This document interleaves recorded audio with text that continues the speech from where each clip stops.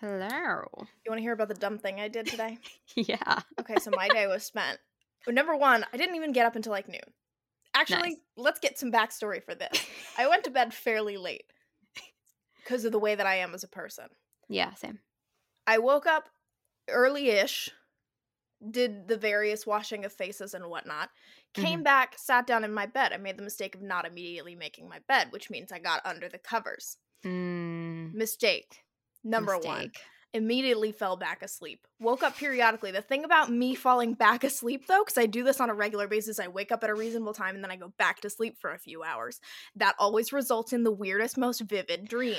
And these are the only dreams I can ever remember are the ones that I have during this time period. For some reason, I had a very vivid and elaborate dream that I was a cast member in the Disney Frozen on Ice. Okay, I've never seen it. I've just it's come up on my TikTok For You page.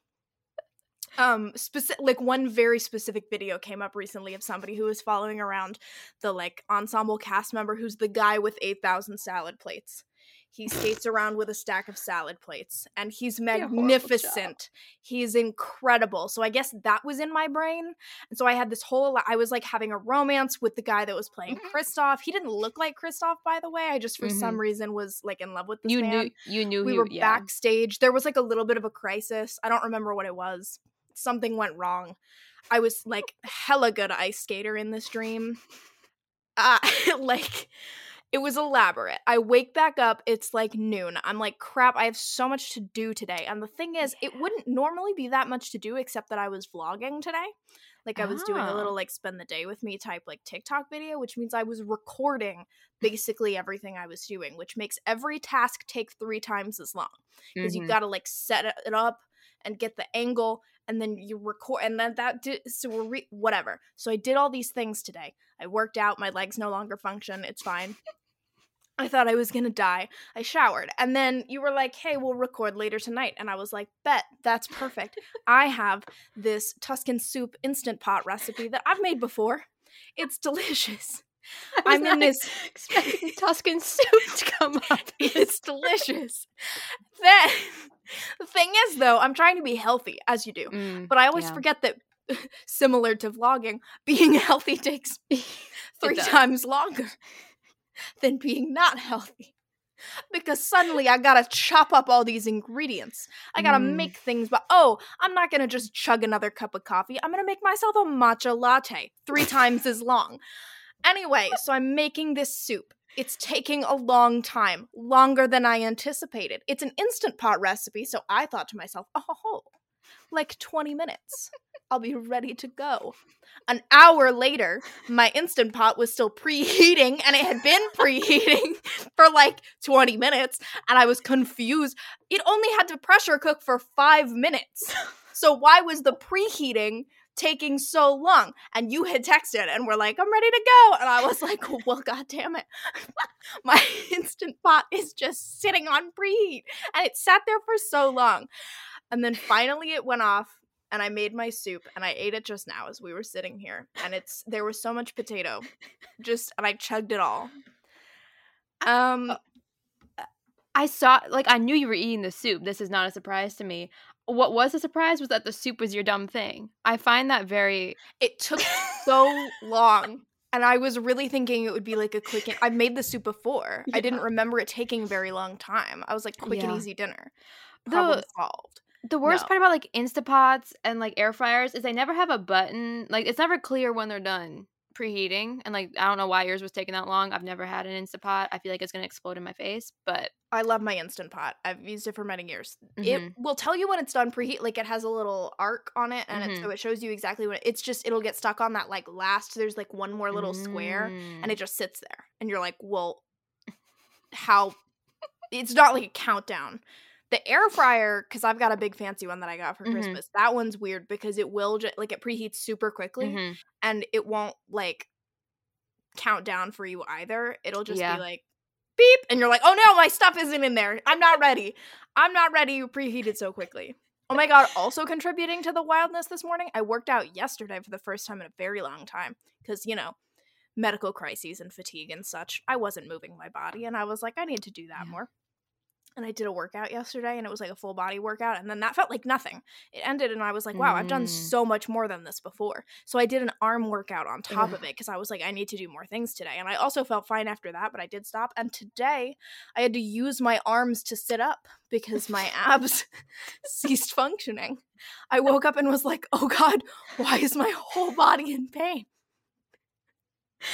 Like, I can't move. I woke up on my back. I'm a stomach sleeper, unfortunately. But I woke up on my back. Thickens. Unclear. Like, I was in so much pain that my body just starfished. Okay, I'm done. That's the saga of my day. Wow. I mean, in our household, like, the most dramatic thing that happened recently is that we do a lot of, like, online curbside ordering. Sure. And every once in a while we'll do like Sam's Club. Is that like a national chain? I don't know. It's like Costco, whatever. I don't know. I know what it is. Yeah. Like, I don't know if it's national. It's like whatever. I don't know. And my mom accidentally bought 20 pounds of cheddar cheese. Respect. She accidentally bought. I like opened the fridge, and I was like, Mom. And they're huge hunks. Like, they're huge. And she was like, she's got one is pepper jack, one is Colby jack, and the rest are just cheddar. And my abs hurt. You're making me laugh, and it's hurting. And I opened the fridge, and I was like, oh God, bread and cheese? And I was like, what? I was like, have you heard my dreams? Like, what is happening? And she's like, well, I wanted to buy these like big like hunks of cheese and like cut them up and then like shred them myself so that we would like, we would be, it's not like a health kick, but it's more like we'll try to like meal prep and like do things without having to buy like the, I don't know, packaged shredded cheese, which for our family is just unreasonable. We're like, we are not the type of family to shred our own cheese. I gotta tell you that ended like 10 years ago. Okay, we've been behind for like 10 years. And so yeah, now she was like, yeah, I wondered why the order was like $30 more. She was like, I took like some other stuff out. She was like, I don't know what. And then I was like, well, we've got a lot of cheese now, but we don't have any fancy bread, so kind of a disappointment. But yeah, just a lot of cheese. I mean, we have also a lot of cheese right now. Mm-hmm.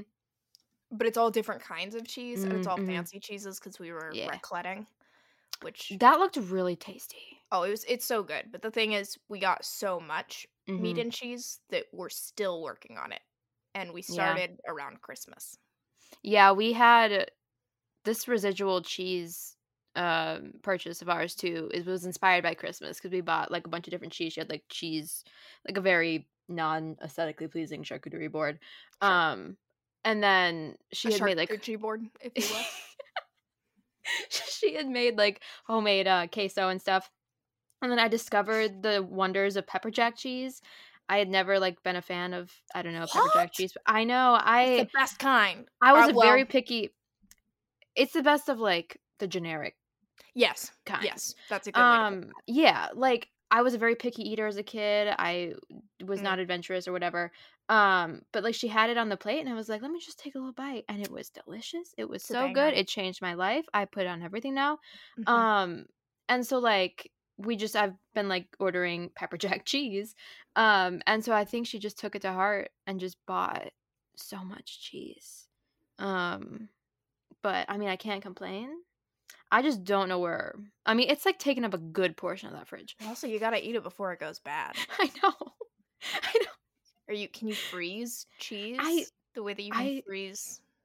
I have not a clue in the world. Like I don't know. Because then it's like making queso's hard because if you make it and then it's like super good in like the little crock pot, but then well then if you like reheat it, it gets all greasy and then we learned you had to put like acid in it so it doesn't congeal, and I'm like, I am not a baker, I am not a chef. Cooking, I love to eat food, but there's so many rules and like scientific things that I'm just not capable of, or like knowing what things do what to achieve other things, like making your queso runny and delicious. Sure. So yeah, we're struggling out here. I feel that. And I also I wanted to sleep in this morning, but I definitely had to finish Seduce Me at Sunrise. I like woke up because I didn't know when we were gonna record. So like last night I was supposed to read it, but then I read the what's it called? In which Matilda Halifax learns the value of restraint. I also had to read In Which Margot Halifax, whatever. And then my mom was like, let's watch a movie, and I was like, okay, I'm not gonna not watch a movie. So then we watched Austin Land, and then we were in like the vibe, I guess, of like Jane Austen. So then we watched the new Emma, or it was like 2020. We're behind The the best times. one, yes. Yeah, it was very good. Very, Yes. I'd never seen it before. I know. It's one of my. So good. I think it's arguably like the best Austen adaptation. Other than, I'm a 1995 Pride and Prejudice. You are. Really. You are. And see, my mom's a 2005, so I'm a 2005er. And we know at least I know your struggles with that movie. I have a lot of struggles. You do. I think it's a bad Austen adaptation. I don't really care about like the adaptation. I just like the movie. Like I'm That's not fair. You know, like if I was if you know, like let's say season 2 Bridgerton, like if I had read the book, I probably would have been a lot more angry for different reasons than I was angry, you know? Like I get it. So like totally valid. But then cuz I know like the new Persuasion, I mean, I see what people were angry, but I was like, honestly, it worked for me. I see what, like, it's not Persuasion, but like as a movie, I can watch it. I remember when it came out, I was talking to Sand, and she hadn't seen it yet, and she hates that movie, I think. Yeah. But it had just come out, and I was like, oh, I watched it. It's bad. It's so bad, and I had such a good time watching it. Yeah. I can't do that with Pride and Prejudice. I think because I saw the 1995 first. That was my introduction to Pride and Prejudice. Yeah, I just remember my mom watching the 2005 version when I was a kid. She like watched it when we were in a hotel room one time on like a little like portable DVD player. She was like sobbing in like with headphones in. I was like, okay. And then we watched it. Yeah, people like it as a movie. Like I think it's good as a movie. It's just not Jane Austen. Yeah, and which is like, again, like I don't remember books which if well you don't enough. care, or even like some people can separate that. I mean, there are people who love, there are plenty of like huge Austen fans who also love that Pride and Prejudice. I think it's just the things that I like about Jane Austen did not make it into that movie. In there. Yeah, I can see that. It felt like the Brontes had rewritten one of the Brontes had rewritten Pride and Prejudice, put their own spin on it, and then that got adapted into a movie. It was lots of like professions in the rain and sweeping shots across the moors and all these things, and like there was a little bit of humor, but not much, and it really missed, I think, the social commentary for me, where I was like, what are we? This is just a romance, and the whole point of Pride and Prejudice is that it's like kind of not like, don't get swept up in the charming, handsome guy. That's like Jane Austen's whole thing. If he's handsome, red flag. If he's James McAvoy, red flag. My mom loved the movie Becoming Jane, and then I watched it. I was like, what the hell was that? It was so good. What are you talking about? I have no idea if it's even close to realistic. Oh, I have no clue. I just that man is like, so fine.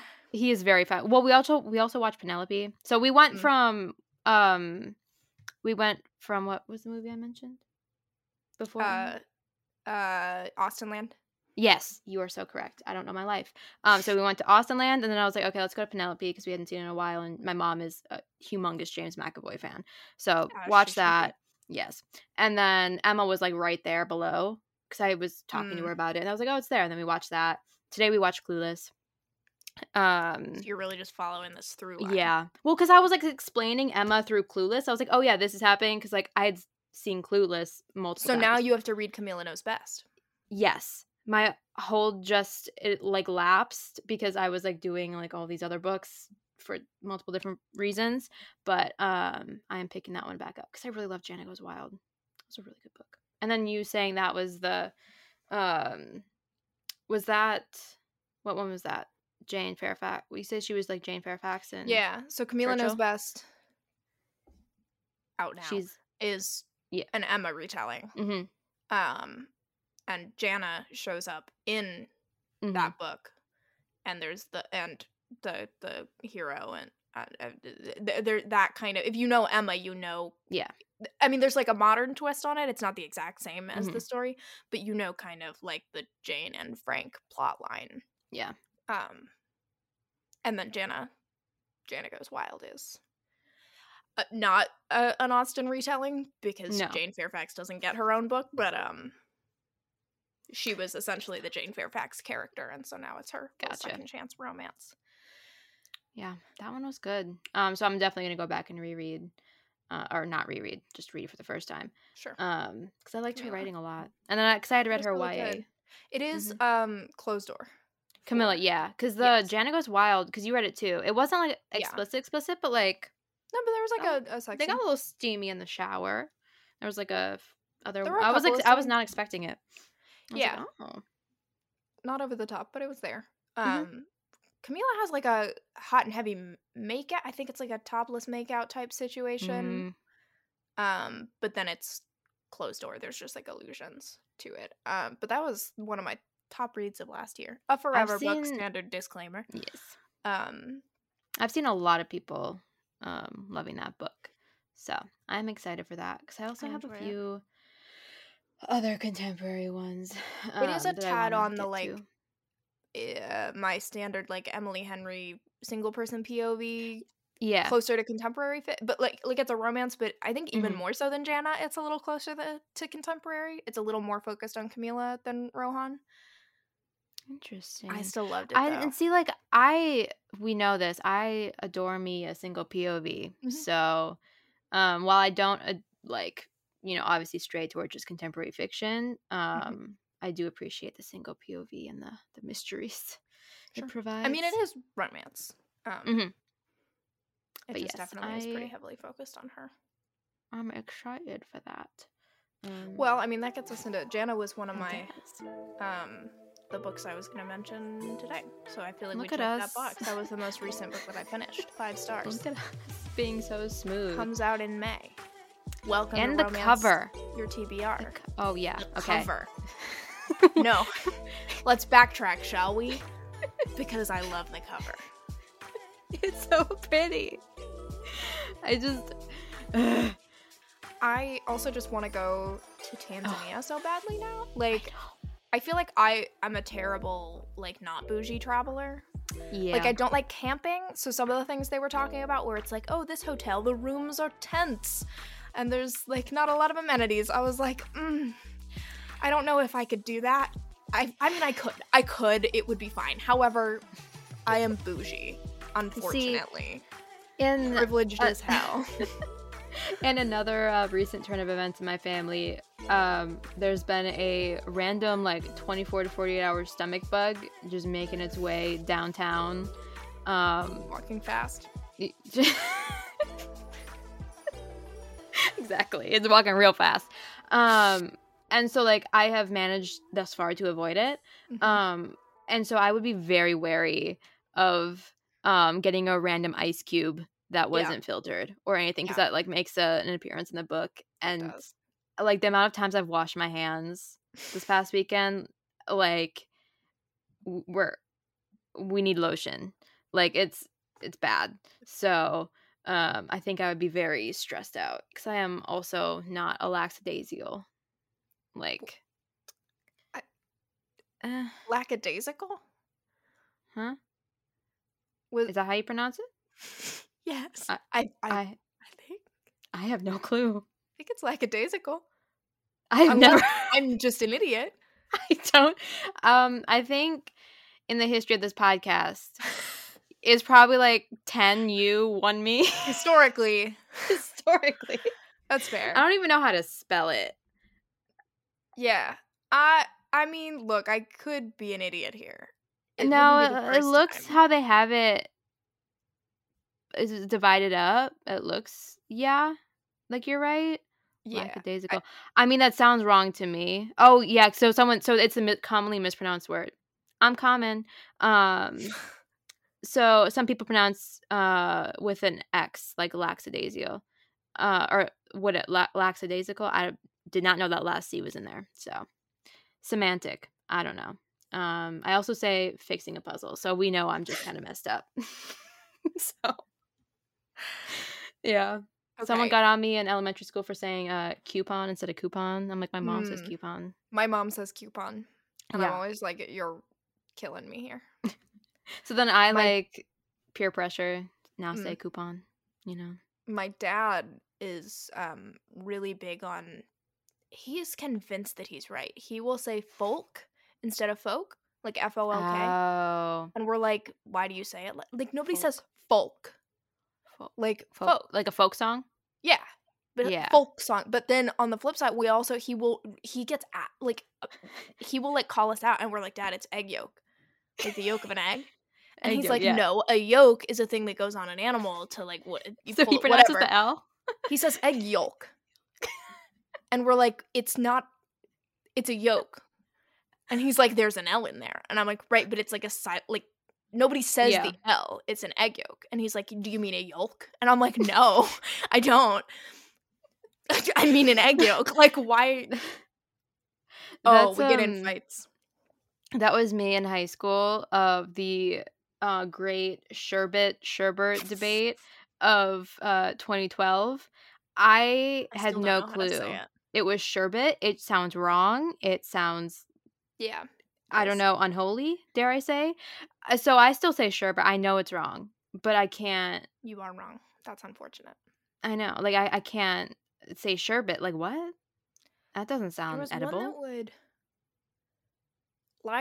library always annoyed Mm. me, Mhm. which that's like a standard little kid. Like you just can't Yeah. say the bruh, but like it always bothered me when people. But there was another one. I think there's like a way to say caterpillar that is really Oh. common with that's Caterpillar? that is how you say Caterpillar? it, caterpillar. But there's Yeah, cata. I can't remember what it is. I think it's Hmm. caterpillar. But whatever it is, there's like some like really common, like you hear it a lot, especially with little kids, that like they flip R's into weird places where you're like, that's not it. Back to TBR Tuesday. Yeah, we are romance or TBR. It is currently TBR Tuesday time. If you're new here, this is just a space for us to kind of like go back throughout the past 2 weeks, list all the books that we've read and recommend. It's not just historical. There are arcs too thrown in. Yes. YA if we So have Jana any. Goes Wild, for example, Yep. comes out in May. Yep, and that's contemporary. Any like if we randomly read like a nonfiction or like a fantasy that we recommend, all that stuff gets thrown in here, and then these are posted every other Tuesday. Sure. Speaking of Jana Goes Wild, I realized we Mm. never recapped like what it's about. Oh. Just Ooh, it's a if anyone is curious, spicy it's drama. a second chance romance between two co-parents. They have a child together. There is some, I don't want to like spoil too much. Yeah. Yeah, they were together for a couple of weeks, and then broke up Mm-hmm. for reasons. Well, I mean, the Um, back of the book. How much does that give away? Not a ton. Because I feel like in the Forever Facebook group, Estelle like posted the Well, that's specifically because she was a little Yep. concerned about the. Yeah, and I was like, oh, that seems intriguing. So there is an infidelity aspect, but I feel like It's need to muddled. caveat it. Yeah, it's not. Well, number one, they're not cheating on each other. No. And two, it's a really complicated situation. It's not just like one of them was cheating on someone. It's Like a situation where I think it would have been okay if he would have just said what was happening. Yeah. You know? Like, I think, like, Yeah. hindsight's 20/20 and, like, they have the whole Right. conversation. There's a lot of groveling. It's a second chance romance. Someone, I don't think it was in relation to that book, but someone was like, you know, when the book is, like, all the third act breakup, like, the entire book is just like that. That's how it felt, which is just lovely because, like, there's just so much groveling. I feel like that's the best way to explain a second And chance romance. yeah. I was like, It is yes, all girl, the make third him act. hurt. Make him hurt. And then, like, again, like, I didn't really, like, I wasn't angry at him, really. I was just still just, like, down to see suffering and, like, groveling. I was like, I don't know. No, it all I'm makes rooting sense for you, to Jana. me. But I know some people will, like, if they get even a whiff of cheating, they're like, no, I'm not reading it. And I'm like, just give this one a shot. It's not your average infidelity in romance. There's a lot going on. It was just juicy. I was like, It is I am here juicy. for it. And most of the book takes place while they are in the bridal or wedding party, rather, for Camila and Rohan from the other book, Camila Knows Best, are getting married in Tanzania. And for the wedding, and then afterwards they all travel to like throughout kind of like the Serengeti and go to different hotels and game drives and it felt like so I didn't like the Unhoneymooners by Christina Lauren. It got like I was enjoying it and then I wasn't. But it kind of had that same vibe of like, because in the Unhoneymooners, have you read it? Mm-hmm. When like her boss shows up like on their vacation and like obviously they were part of the wedding and like there's the whole wedding vibes, and then obviously they're like enemies to lovers, which I guess they're kind of enemies now, but they're more just like strangers at this point. Or like amicable. I don't know. Yeah, they're like co-parents, but they don't talk. App. Yeah, they don't. Jana can't emotionally handle. Which honestly, that would fuck with your head. That was my only part in that book where I was like, he's kind of like treating it a little too lackadaisical. I don't fucking know how to pronounce that. So, I'll never pronounce it right. He was. Yeah, I don't think he was with her. Yeah, I don't think he was understanding how much of an emotional strain that really could be if she really didn't want to see him. Like, she didn't owe him time. Well, but she was. Yes. Like, there was a lot of complications with. Well, number one, he's like, I just want to be friends. Like, we just need to be able to co-parent this child. And two, there was the whole like the guy that was interviewing for her for a job is on this trip. Because there's a weird at that point separation. Yeah. Well, and at her mom, point she needed something from him. So it was at that, Right.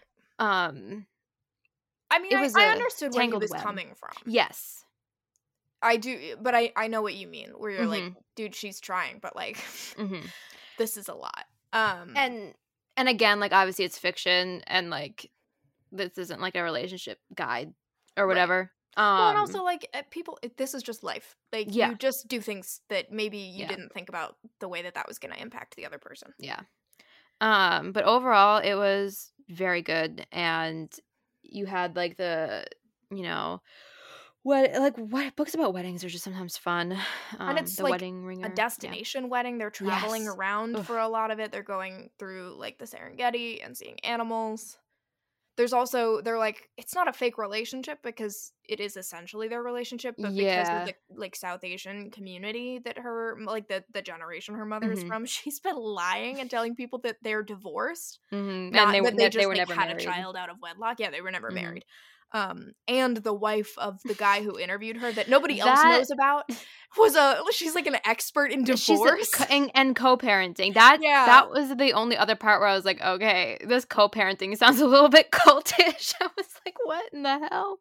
Like, she's like, I want to interview you for your like spectacular divorce. I was like, lady, chill. I liked her. She was funny. The song no spoilers, but the song she sang and why took me out for karaoke, for context.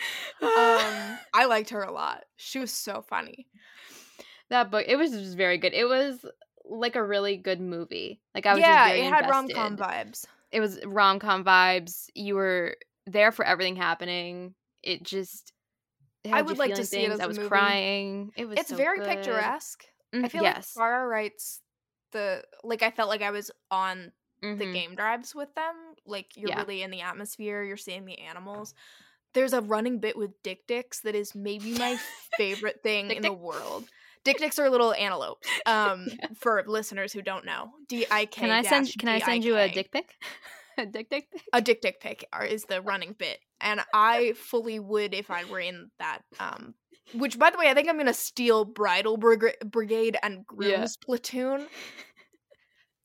Snatched. I mean, I might elope if and when I ever get married, but like, I wanted to be with them. I wanted to be their friends. I wanted to be a part of that. Bridal Brigade group chat. I was so jealous. Sending dick pics. It just seemed, and I said this I think in a separate podcast before, but like since Camilla and Jana were like kind of enemies-ish, I think in the first book, Jana had a really good line about like she was friends with her now, but she still sometimes just like, I don't like you sometimes. I was like, if that's not the most relatable thing that someone's ever written, I just thought it was spectacular. Because again, like they're still friends and they still love each other. And aren't they like cousins or something? I don't think Or they're like very actually close, cousins, but like their families are grew very up. close. So there's always the rivalry, and they were always like pitted against each other. Yeah. Just like the, Fairfax and Right. Emma. But it was just a hilarious line because she was just kind of done. Well, because with Jana's the like shit the for that opposite day. of Camila. Yeah. Yeah. I mean, I love Camila. I really Mhm. do. Her whole book, she's Emma. She's like throwing parties, and her dog is Instagram famous, and she's like very fashionable and outgoing and all of this. And Jana is like, I am an introvert. Like, I am uncomfortable with people. Yeah, same. Okay. So that one. Check.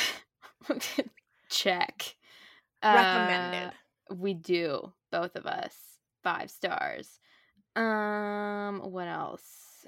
I briefly touched last time on the novella. I think it's One Day. Yeah, A Day Until Forever by Erin Langston. It's a free with a newsletter subscription by Erin Langston. And then her debut book comes out in February, and I won an e-arc on Twitter. Side note, and like follow authors on Twitter. They do random giveaways there, and they're a lot less entered than on Instagram. Just saying. So you never know what you can find. And Facebook I despise groups. Twitter with my whole body, unfortunately, but I am on it. It's because there's like a separate community space on Twitter that it's hard to get on Instagram, like for certain people in the romance space. So it's love-hate with. I get that. Twitter. I've just always despised Twitter as a platform. I don't like it. Interesting. Alas. I like free stuff, so I'll eat my pride. I mean, that's fair. That's so valid. But the book Forever Your Rogue, it was so emotional. I was like sobbing, and is that the one he writes her a letter? Is there a letter in there? Yeah, there is a letter. Somebody posted the letter, and I read it, and I wanted to die. It was a lot of things were happening. It's kind of like the I'm not gonna say like West Ravenel, but he's got a lot of shit wrong in his life for the first like quarter of this book, and he's very much a wastrel and all of that. God, and then I know because then he goes into daddy mode. Because y'all don't understand the West Ravenel effect on me. Because like several years ago he got into too much debt, of course, and Cora, the heroine, bailed him out. Basically, she gave him some jewelry to sell. She nursed his wounds. No one knew about this, and he's like, bet, this was great of you, thank you so much, I owe you in the future. It's been several years. He doesn't think it's ever going to happen. He doesn't really remember. He's spent the years just going hog wild. But then Cora, this is like the second book in the short span where I read that the heroine is made the guardian of her dead siblings' children. So her I just read one where that was the hero. Yeah, it's so many. Like I read another one. This one handled it a lot better than the other one I read.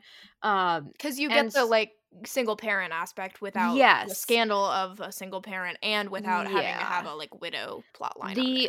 The only thing I'm not as big of a fan, like I prefer I like it when it's the hero because he's normally always the guardian. Like there's never a legal issue.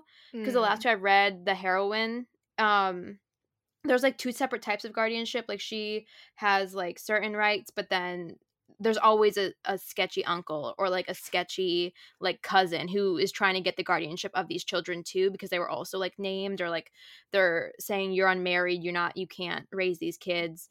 And so she needs to have a fiance to show that she is respectable. And the only one she can really think of is this guy who's not respectable at all. So he has to make a whole transformation. And so obviously there are reasons why the bad relatives want the children. And so I do prefer when it's just a straight up like they've been made ward, no one's going to take the kids away, because that's just a whole layer of drama that you have to work through at the third act, which can get kind of frustrating. But this one, it worked out pretty well. And a part of their pact was that to make it believable with the courts, he had to write her letters. So she like backdated. So she was like, you just have to like write me these fake letters and like have them ready for our court date. Oh my God. And things happened and letters were read and he was struggling throughout the entire book to write them. And then obviously you read them and I will weep. and I wept. Yeah, I don't know. It was a really good book though. And what's it called? Forever Your Rogue by Aaron Langston. And that's February 28th. So it'll be like here tomorrow before you know it, because January flew by. That was a long time of talking about that book. We are doing terrible on time management. There was a lot of tangents in the beginning there. And like 5 minutes of me explaining the saga of my day. And that's my staying weird in. Dream. That's staying good. in. I'm glad. That is critical information. You have to hear about my Tuscan soup. Link the recipe in show Under the Tuscan soup. Oh my God. Anyway, the only other books that I read were the Lisa Kleypases that we're doing, the Hathaways that they're read-along for, so obviously not going to talk about those. The Matilda Halifax novella, which again we're doing an episode on, so not going to talk about that. I feel like that one is like so up your alley. Like I feel like me? Yeah.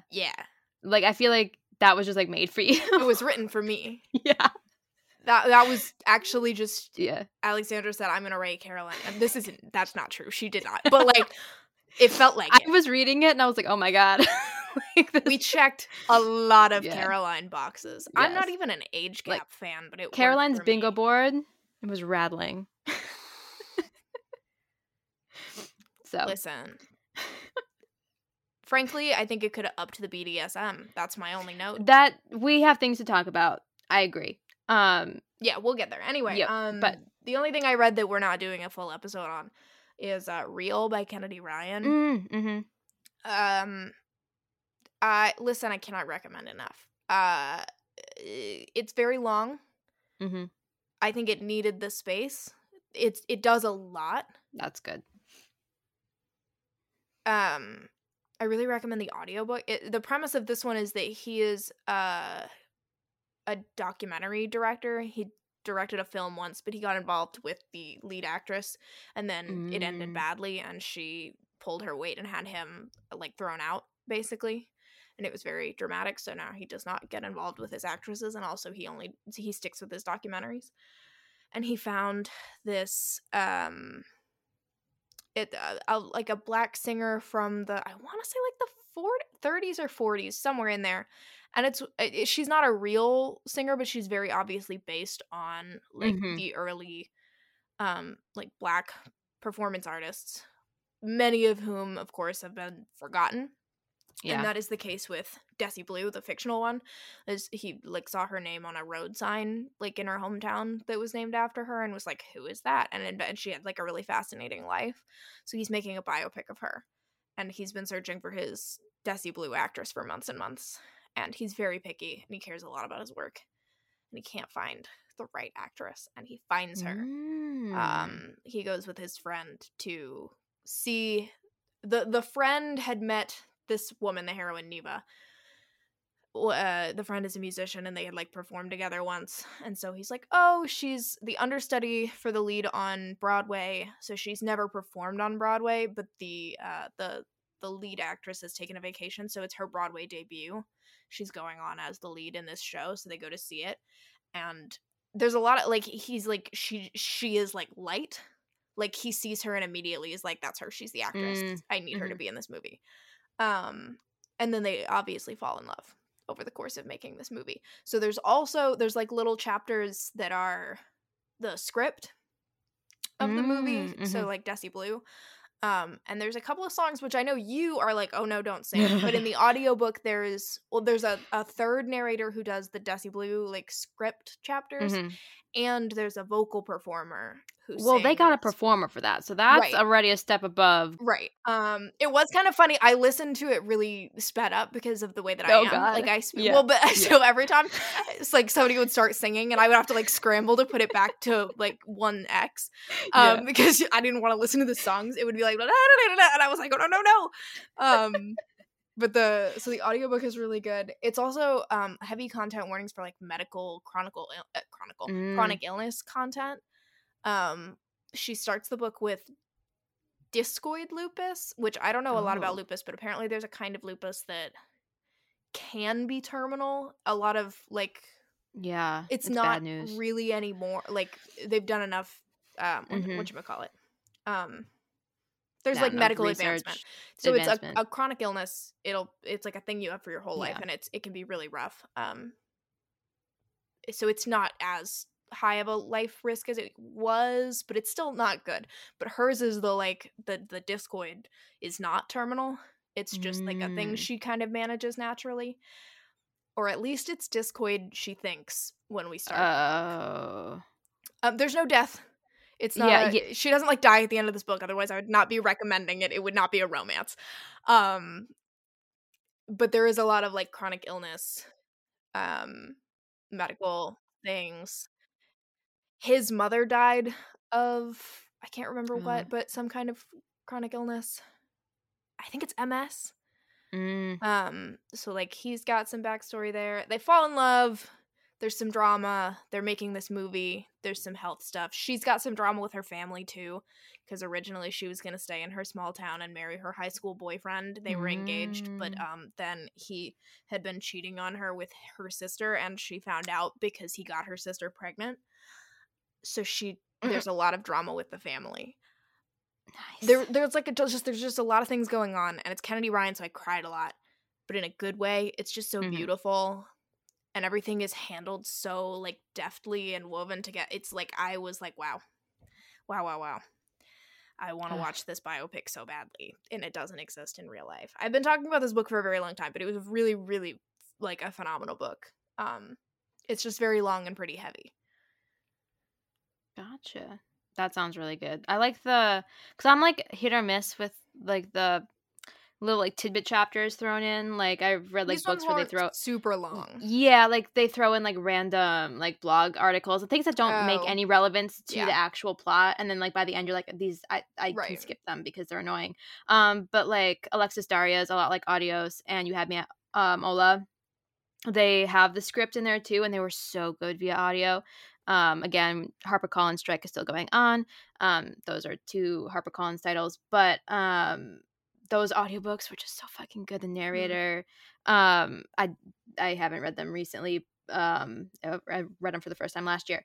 But they had a really good like script moment in there, or at least the first one. The second one didn't. That had like maybe it was like articles or something. I can't quite remember what that one had. That was those like separate chapters, but the first one at least was so dramatic and lovely. Yeah, these were like at first it was just kind of interesting to see like what her life story was. They were doing research on her and found out that there was actually like her first love was her roommate, like she was queer, but that had not been public knowledge until now. So like there's a lot of talking about that and like her meeting her husband and her mother, like all of these different things. And then the last one is like her towards the end of her life when they named the street sign that he sees after her, and I just like sobbed through it. She's talking about like all of these people she's loved that have like passed away, and yeah, like, that would get the mark that she left on the world, and I was like, stop. I'm too soft for all of it. Said Taylor Swift. It was whew. Yeah, that gets me. Go them for getting a professional singer, because that would change the game if some of these audiobooks had professional singers in them, and also maybe professional songwriters sometimes, because some of those lyrics that people write. Yeah. But that sounds lovely. So that was Real by Kennedy Ryan. Yes. That was my only, and I'm currently reading Happy Place by Emily Henry, which is another one that I can already tell is going to make me sob. I'm doing it slowly because I normally inhale Emily Henry. So I'm like really trying to force myself to like slow A down, little but nibble. also I need to because it's second chance but like forced proximity, so it's already like really high intensity because they're like they've broken up and it wasn't amicable and now they're pretending to be together, and it's just like very high emotion, and I'm only a few chapters in and I'm like, whew. That's the one where our friend Susanna reads on Bookstagram. She told me that one was like a full third act breakup for the entire book, because that's, like you said, second chance. So I'm excited. I mean, like, phenomenal writing because I mean it's Emily Henry. I love her writing style. It works for me. I've already started highlighting her I notice her metaphors and similes more than like that's her those like little what was the word I'm looking for? Like hallmarks, I guess, of like you pick up on it when you read a lot of an author's work where you're like, oh, that's Emily Henryism. Yeah, and it's like really specific kind of out of the box similes. I think a lot about, there's one in Book Lovers that I like, the first time I read it, I thought about it for months. Where like they're flirting at a bar and he says something to her and the line is something about like it feels like a hot slinky falls down her spine or something like that, and it was so visceral that I was what like, an author, what is that?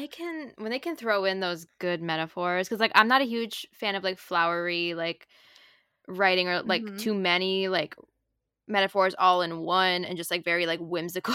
I'm not in touch with my whimsical nature, I guess is what we've established in the past. Getting in touch with my whimsical nature. But when the metaphors can hit and when they're like interspersed, they're just some of the best have things. A reason. Yes. Like if I already know the feeling you're trying to describe, I'm like, why do we have this? Not necessarily, or like if it's just kind of your standard metaphor. The thing I like about Emily Henry, and sometimes it is just kind of a standard metaphor. She does it a lot. I noted it when I reread and annotated all of her books, and it was borderline a crutch sometimes, where I was like, oh, and another one, oh, and another one. Yeah. Usually though, they're so like outlandish that it's funny, number one, so you get like the kind of comedic like narrative style, but also it's like the hot slinky. Like you've never felt that, but at the same time you know. Yeah. Which is the purpose of a metaphor, to take a feeling that you can't, that is hard to describe it another way. But like she does it really well. Anyway, there's already a lot of those, and it's really like it has made me emotional already.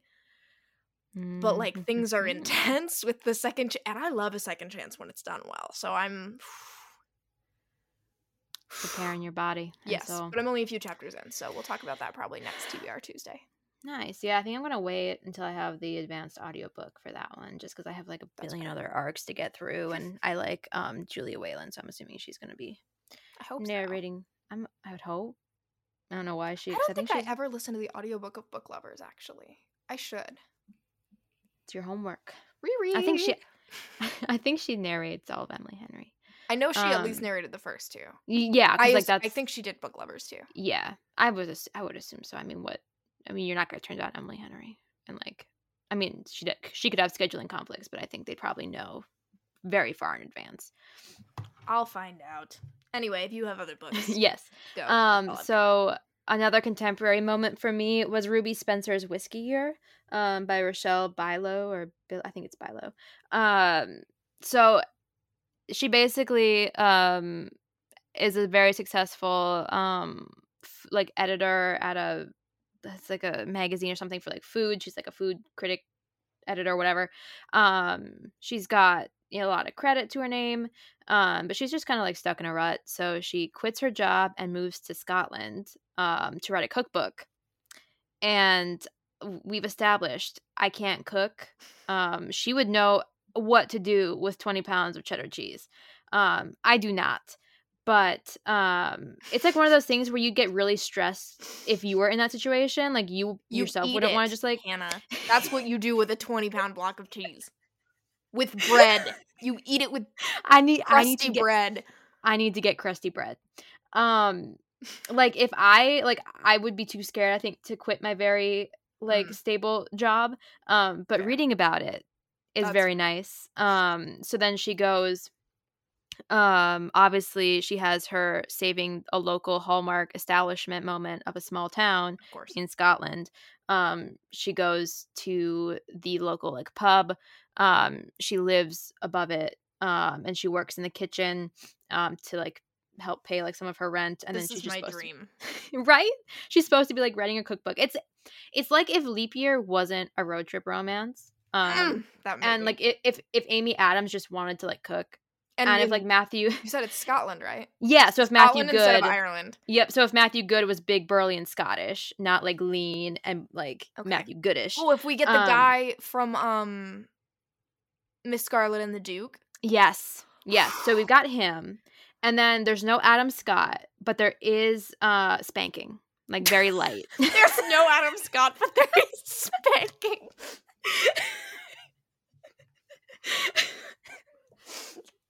I gotta hit all the notes. And recording. There's also no engagement tradition. She just goes to write her cookbook, and then he's the pub is in his family, and there's some dramatic daddy issues.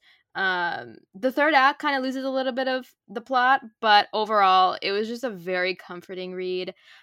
Whiskey, his family also distills whiskey. I have horrible memories of whiskey. Me no like whiskey, but it made me want to like whiskey, so it did that. That's fair. But it was very good. The audiobook was lovely. The narrator was very good. The Scottish accent shined. So yeah, I really recommend it. The cover's lovely too. And that one comes out, that's an arc as well. It comes out February 14th. So Valentine's Day. Have a date with yourself and a lot of cheese. Some crusty bread. And read that book. I will have a date with myself because it's like, and a lot of cheese and some crusty bread. Because like it's not really like enemy, so it's not like leap. It's like the vibes of Leap Year without like any of the plot, you know. Sure, like, it's like the destination. But I really enjoyed my time, and whenever there can be a saving a local Hallmark establishment moment, classic. You do love it. So, did you have anything else? No. Oh God. Okay. Well, I read all of Elizabeth Everett's books. Well, we're gonna do a full episode. That's true. coming out this Friday. I don't know if I had finished A Love by Design when we did the last TBR Tuesday. You were reading it, I think. I have finished it. That also. But again, we've got the full episode. Yep. So that's coming this Friday. Awesome audiobooks. Elizabeth Jasicki knocks it out of the park. Yes. So I read all those, and then I read that I'm still thinking about. For Matt. Little baby. He's shaped like a heart. Oh God. Okay. Those were so good. Also, I would die for Grantham. That's all. He's such a puppy dog. He's like not my type. Like I wouldn't be in love with him, but he's got a lot of layers. I'm really surprised you didn't make a Shrek reference just now. Onions. Parfait. I'm just like, I was waiting for it. You said he's got a lot of layers, and I was like, here we go. Put $1 in the Shrek jar. So this time Caroline puts $1 in the Shrek jar. Absolutely not. Caroline's keeping her money. Caroline doesn't make enough Shrek references for that to be a valid jar. But you're thinking about it. I've done. Of course I am. I'm always thinking about Shrek. You sounded like Schmidt. The youths. Where are my driving moccasins? You know what? If I were a character on New Girl, I used to be Jessica Day, especially back when I was studying teaching. Yeah. But I think I might be Schmidt. The amount of times once I got bangs, and I hadn't seen New Girl at that point. It was freshman year. No, you look every place I went, they were like, "You're Jessica Day." I was like, "Who is this?" Yeah. I don't know who you're talking about. It was constant. Someone would swipe up on Snapchat, Instagram story. Like, I couldn't get away from it. I was like, I don't know what this is. And then I was like, I'm just like predisposed to hate her. And then I watched the first episode, and she's like sobbing on her couch, listening to Taylor Swift, drinking pink wine. And I was like, okay, no, she is deeply relatable. Yeah. So my like profiles at work are all Jess just looking confused. I did for a while back when I was on Twitter, not in book Twitter, but just like in college, I had a Twitter account. There was a hot minute where I did a thread where I did a new girl, like a Jessica Day gif of the day every day that would like describe what kind of day I had, and it was funny. It was kind of a great running bit. Oh God, I love New Girl. It's so good. It's so good. It's been a long time since I've watched it, so every time it shows up on my For You page of somebody being like, "This is one of the funniest whatever moments," and it's something that I had like completely forgotten happened. Yeah. And I'm always like, why is this the funniest thing I've ever seen? There's a while where I just watched New Girl compilations of like funniest scenes, like in like lieu of like my normal YouTube viewing and like watching my face and stuff. I mean, as you should. Have you seen they like mashed up dialogue and turned it into a song? What? Hold on, because I can't remember what it was called, but sometimes it gets stuck in my head. I'm a man, Jess. That's the one part that I remember. I'm a man, Jessica. New Girl Remix. That is the title of the video. We'll link it in show notes. It's one of my favorite videos on the internet. Anyway. That was the New Girl tangent. Yeah, I don't remember how we really got there, but I'm glad we went there. Oh, I sounded like Schmidt. Oh, yes, you did. You really did. And that was impressive. And I love that for you. To get back on books, I reread The Runaway Duchess by Joanna Lowell. And I gave it like 4 stars my first read because I don't think I was like paying enough attention to the audiobook. I think it was just a time when I either just didn't, I don't know what was going on with me. But the second time I read it, I was in tears. I loved it so much. I really, because like that's like my ideal book is like pretty low angst, but it's also like the redeemed, either villain of the previous book or she's just kind of the antagonist, but not like she's like a tangential antagonist. She's the daughter of the real one. And or if she's also just like maybe like a mean girl or something like that. Just like a lot of growth that has to happen. So you get that shift when like this person stops like thinking only of themselves and then obviously like seeing everything in like a new light, but also her struggles were very real with what she was dealing with at home and like what she was being told to do and like what she had to do.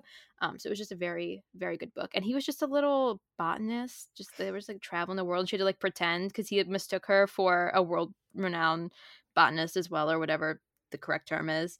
And she had to like pretend she knew all these plants. And Neil, he was just such a sweetie. And Mary Jane Wells narrates that audiobook. And so it was fantastic. And I did not appreciate her the first time around because I didn't know who she was. So yeah, that was 5 stars. And then I read that because I was going into Artfully Yours, which is the upcoming one by Joanna Lowell. That one was also good. That one comes out February 21st. But Mary Jane Wells murdered this man's voice. I don't know. I mean, I know why she did it because he's like a kind of pretentious, like art, like snob, kind of like art critic. He's very like aesthetics and he's artsy, but she made him just sound so pompous. And like, I get why she did it, but also I'm supposed to be like turned on by this man and nothing. I just couldn't get behind it. It was just such a weird experience because I love Mary Jane Wells, but I think she just kind of phoned it in because she did his voice in book 2 and it was kind of like that, but I was like, she's not going to do that for the whole book. She did it for the whole book. And I sent it to multiple people and they were all like, what the hell is that? So like, it's not just me. It's other people who also love Mary Jane Wells and they were like, what the hell? So go in with, if you are looking to like pre-order the audiobook, I don't know, I listen to the sample and just hear that man's voice. He sounds like a peacock. And the book itself was good. The narration took a hit. Still, I think the second of that series is my favorite. But I need to go back and reread book 1 sometime. That one just has a lot of content warnings. There are some heavy like alcoholism. Yes. And then forced institutionalization. Yes. And of women specifically, period. Women put in asylums that did not need to be there. Not that asylums were good for the people that needed that kind of help, but I'm trying. I think there were some. It's been a long time since I've read it. It was one of because it was things too. Because it was one of the first ones that I went to because it was illustrated and it was at that time of like bringing down the Duke. It's not funny. It's heavy. It has a fun premise. She sees it is a funny premise. She's an artist and she's of the lower class and he's a Duke. He's laying naked and she draws him. He's passed out drunk in an alley. She thinks he's dead. Doesn't know who he is. And she's like, wow, that's a real handsome piece of equipment you've got. Specimen. Well, and also importantly, because she's a woman, they don't have nude models to pose. So she's lacking that experience for her art. And so she draws him, and then it gets sold, and he sees it, and then things happen. So it's a very fun. Some dude shows up and is like accusing him of cheating on, or rather, of being like the other man, like his wife. He says that his wife has been sleeping with him, and he's like, "I'm not sleeping with your wife. Why would you think?" You remember so much of this. Oh, I don't remember it. Gives the. I remember the premise because he gets accused of sleeping with this man's wife, and he's like, "I'm not sleeping with your wife. Why would you think that?" It's because the wife bought this nude painting of him. I mean, he's posed as Endymion, but like it's him. It's recognizably him because she didn't know that he was like a fan. She just thought he was a random dude passed out in an alley. But now he's like her muse. He's the only person she can paint, right? But she had to sell it for money reasons. But now there's this nude painting of a Duke, and he's like, I gotta get this back and find out who this artist is, not knowing it was a woman. Things are complicated. If you want a little bit less heavy take, in which Matilda Halifax learns the value of restraint, it's kind of a little bit. It's a similar little bit there. Nude drawings of him. Yeah, erotic etchings. Except they were a little spicier. That made me cackle. So yeah, that series overall, each book is very different. Very different tropes. The Joanna Lowell. Yes, the Joanna Lowell one. So I liked it. Again, book 2's my favorite. Then obviously read the Lisa Kleypas. But then the next one was Role Playing by Kathy Yardley. That one was just very good in the sense that our heroine was she's such a bad bitch. I love her so much. There was a scene. I mean, one of my like catnips like sequences is when one character defends the other character in front of them, and the other character like doesn't like feel embarrassed, like they're just like really fucking grateful that someone's finally stood up for them. It's happened in like a few different books and stuff, but in this one his family is his mother is very homophobic, and his father was until he died, and then he tried to make amends. Lots of content warnings just for homophobia and biphobia and just a lot of things of that nature. But she stood up for him at this wedding that they had to pretend that they were dating to go to for him. And she was like, hold my earrings, because his ex-girlfriend who had married his brother had a mouth on her. And you were just waiting. And then she said something, and the heroine, she's like, nope. That was my line, and you crossed it. And she just like took off her earrings, and she had to be like physically like she like leaped across the table, and he had to like hold her back. And it was in that moment that I fell in love, because I was just like, I love you so much. It was just really, I loved their relationship. It got overshadowed a lot by different like bad people in their lives. Like you only liked the two of them in that book, because everyone else was just, it was like a shitty small town. She was divorced. Her son just went off to college. She was now an empty nester, and like all the housewives in the town are just very judgy and trying to get her to come out of her shell, but in not a very helpful way. And then she joins this like online gaming guild, and he is the runner of it. And for half the book, he thinks she's 80 and she thinks he's like 21. Because like however they're like communicating via the like online chat, she like it's just like, I'm old enough to be your mom, because she's like 50, or like she's like 48. I think he's like 50, or maybe it's reversed. But he just assumes that she means she's like 80 because he's also old, but she didn't know that. She thought he was a college student because it was like a community college, because he was going for some classes. And it was just a really funny situation when they saw each other for the first time. it was like out of a scene in New Girl. But yeah, it was a good book where you were rooting for them so hard. And the ending was very satisfying, just kind of how it all came out. But it was, again, heavy, and you also hated a lot of people. And the cover's gorgeous. Lenny Kaufman did that one, and I want to live in that cover. And then I reread One Duke Down by Anna Bennett. Lovely as ever. And then we got to Lisa Kleypas again, and that's where we're gonna start talking next. So here we are. Here you are. I have that New Girl remix song stuck in my head. I'm not a gold digger. You're a freaking gold digger, Jess. It's just on a loop in my brain. I should I really were watch. a gold digger. I restarted the first gold digger in the world. Okay, I'm done. I'm sorry. I restarted Dairy Girls, so I feel like I have to get through that again. I'm watching Miss Scarlet and the Duke for the first time, which, by the way, recommend. If you're listening to this, I assume you like historical romance. This is like a historical romance, but if it were a really, really, really slow burn mystery TV show. That does sound good. Oh my god, it's so good. I've never read. It's like the Amanda Collins series. Oh, really? I was gonna say I've never read the Sherry Thomas Lady Sherlock series. Oh, but, I don't either. Maybe it's closer to that. I mean, it's not the same as she's a private investigator, not like a journalist, but it does have the energy of the first Amanda Collins book where like she just shows up at all of his cases. Yeah. And he works for Scotland Yard, but he's Scottish and he's so fine. And they're childhood friends. Ooh. That are not in love, but they're in love. They just don't know it. And he is so exasperated with her all the time. The dynamic we need. It really and truly feels like what I assume Knockout, the next Sarah McLean, is going to feel like. I'm so excited for that. Except he's Scottish. And again, she's not blowing things up. She's just a private investigator who's constantly making his life harder. But it has that like energy of just like him being constantly exasperated with her and her causing problems. Nice.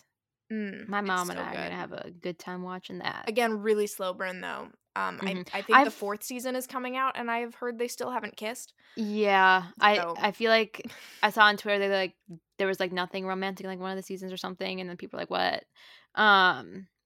But it's like the tension is there. Like you can tell they're like in love. They just they're busy. There was one that was basically just a historical romance novel, but they didn't kiss. In an episode. Well, it's also one of those like there is a through, like sometimes there's a mystery that takes multiple, but usually it's like it's one of those what do you call that? I guess like cyclical plot lines where like there's a mystery introduced in the beginning of the show and then by the end of the episode you wrap it up. Usually. Sometimes there's longer, but like the mysteries tend to be wrapped up fairly quickly. I just think about that man all the time because he is so fine and he is so large and Scottish and exasperated. And there's an episode that starts with him in his office changing into a tuxedo. And it's like, surprise, we get to see him shirtless now. And I was like, thank you so much for this gift. This man, get out of my face. Back on the Emma train, I will say that was jarring to see that man's ass and then tucking. There's an article that I had saved because it was so funny. I wonder if I can find it. But the director, Autumn de Wilde, was basically like she talked to Johnny Flynn, who I love. He writes music, by the way. He's a folk singer, and it's quite lovely. I love his music. But she talked to him and was like, "We're gonna objectify you because this is something that's been done to women. Like I'm gonna objectify your body." And he was like, "Cool, sounds good." I was like, he had a nice back. Johnny Flynn is so funny to me because he's not objectively handsome. Like he has a weird well, that's like face. every hero kind of in like or at least my like the Persuasion one. That guy's face was a little bit.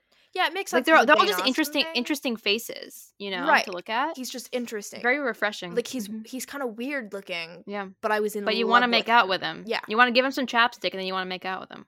The scene where he like post ball runs after her and then shows up in her. And I'm like, you're like kind of like your hair is kind of like you're gross right now, but I would immediately welcome you into my bed. Like, we're getting rid of smash or pass, and it's just would immediately would you welcome him into your bed? That's the historical romance version. I would leave the adjoining door unlocked, if you will. Yes. Locked or unlocked. That's the historical smash or pass. If you were in a marriage of convenience with this person and you had adjoining rooms, would you lock or unlock the door? And then the great scenes. New episode. Both of them. Them approaching the door each and then going back to the bed. Ugh. I do need to watch Emma over again now just because I'm in the mood. It's great. Obviously, you know. I listen to that soundtrack is really beautiful too. I listen to the that has one of my favorite dance scenes. You know, dance scenes in Austen / period dramas. Boy, do they hit! But there's a dance scene where everybody is wearing gloves and they are not, and their hands like and they like stare into each other's eyes. And then the way they ended the dance and like how she like wrapped his like hand around. And then they like slowly close up on the hands as they let go, and I was like, "You understand?" Yeah, they knew what they were doing. You understand? Wow. Oh, that movie's so good. It's so good. The nosebleed, and the fact that wasn't scripted. It's just so colorful too. Not the nosebleed. I mean, also the nosebleed. Well, yeah, it's vivid. But just like the whole movie is so gorgeous. My favorite, maybe my favorite Austen adaptation ever. I don't know. It was very good. I was so enamored by it. I just wanted to like watch every movie in that style. Yeah, I want everything to look like that. It's beautiful. Anyway. Yeah. It's a crapshoot for what you're actually going to hear this episode. Because currently we've talked for an hour and 26 minutes. You're going to have to cut a lot of random stuff out. We'll have to make a trailer sometime. Just all of our like just bloopers. For real. Yeah. We've got them. Outtakes, if you will. So many outtakes. Okay. Well, yeah, you've got a few days until there's another episode. So, Friday. Yes, stay tuned. That one's really interview. fun. Yep, interview with Elizabeth Everett. So I'm really excited. Also, there's a giveaway. There is. It's a very fun giveaway. One, and it's really funny. So, I think it's funny anyway. It was her idea. Well, what was very funny is that Caroline saw half of the conversation of Elizabeth like talking about the giveaway that I was having with our TBR Instagram account. So she was getting like all the notifications from Elizabeth. Both logged into the romantic TBR Instagram, so I was only seeing her message. And I had responded to like one of Elizabeth's stories, and then we started talking, but it wasn't my Fringe Book Reviews account. It was the podcast one, which worked. Eventually, it got us this interview. But Caroline was like, "What the hell?" It was just the weirdest, like, one-sided conversation I had ever seen. I mean, I did go back and read to see what was going on, but initially I was like, "What are they talking about?" And mind you, this is like Elizabeth Everett. Yeah, it's like an author who you are friends with, but I hadn't really talked to her at all. Yeah, you hadn't read her like books. The wildest conversation about like historical words for clits. I was like, what? She's so cool. Going on. But yes, that episode is cool. I mean, I had a really good time. I did too. I would love her back.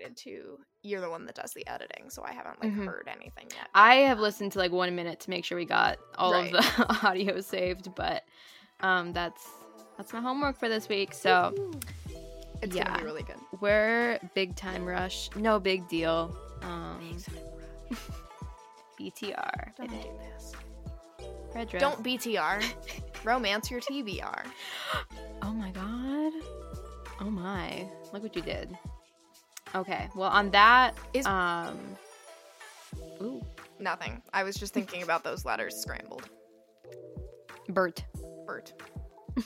Tibber. Bert. And the end. Thanks for tuning in. Thank you so much. Our ever-dying love goes out to you. Everlasting. Maybe not ever-dying. Everlasting. Yeah, ever-dying doesn't make any sense. I can't talk. Bye.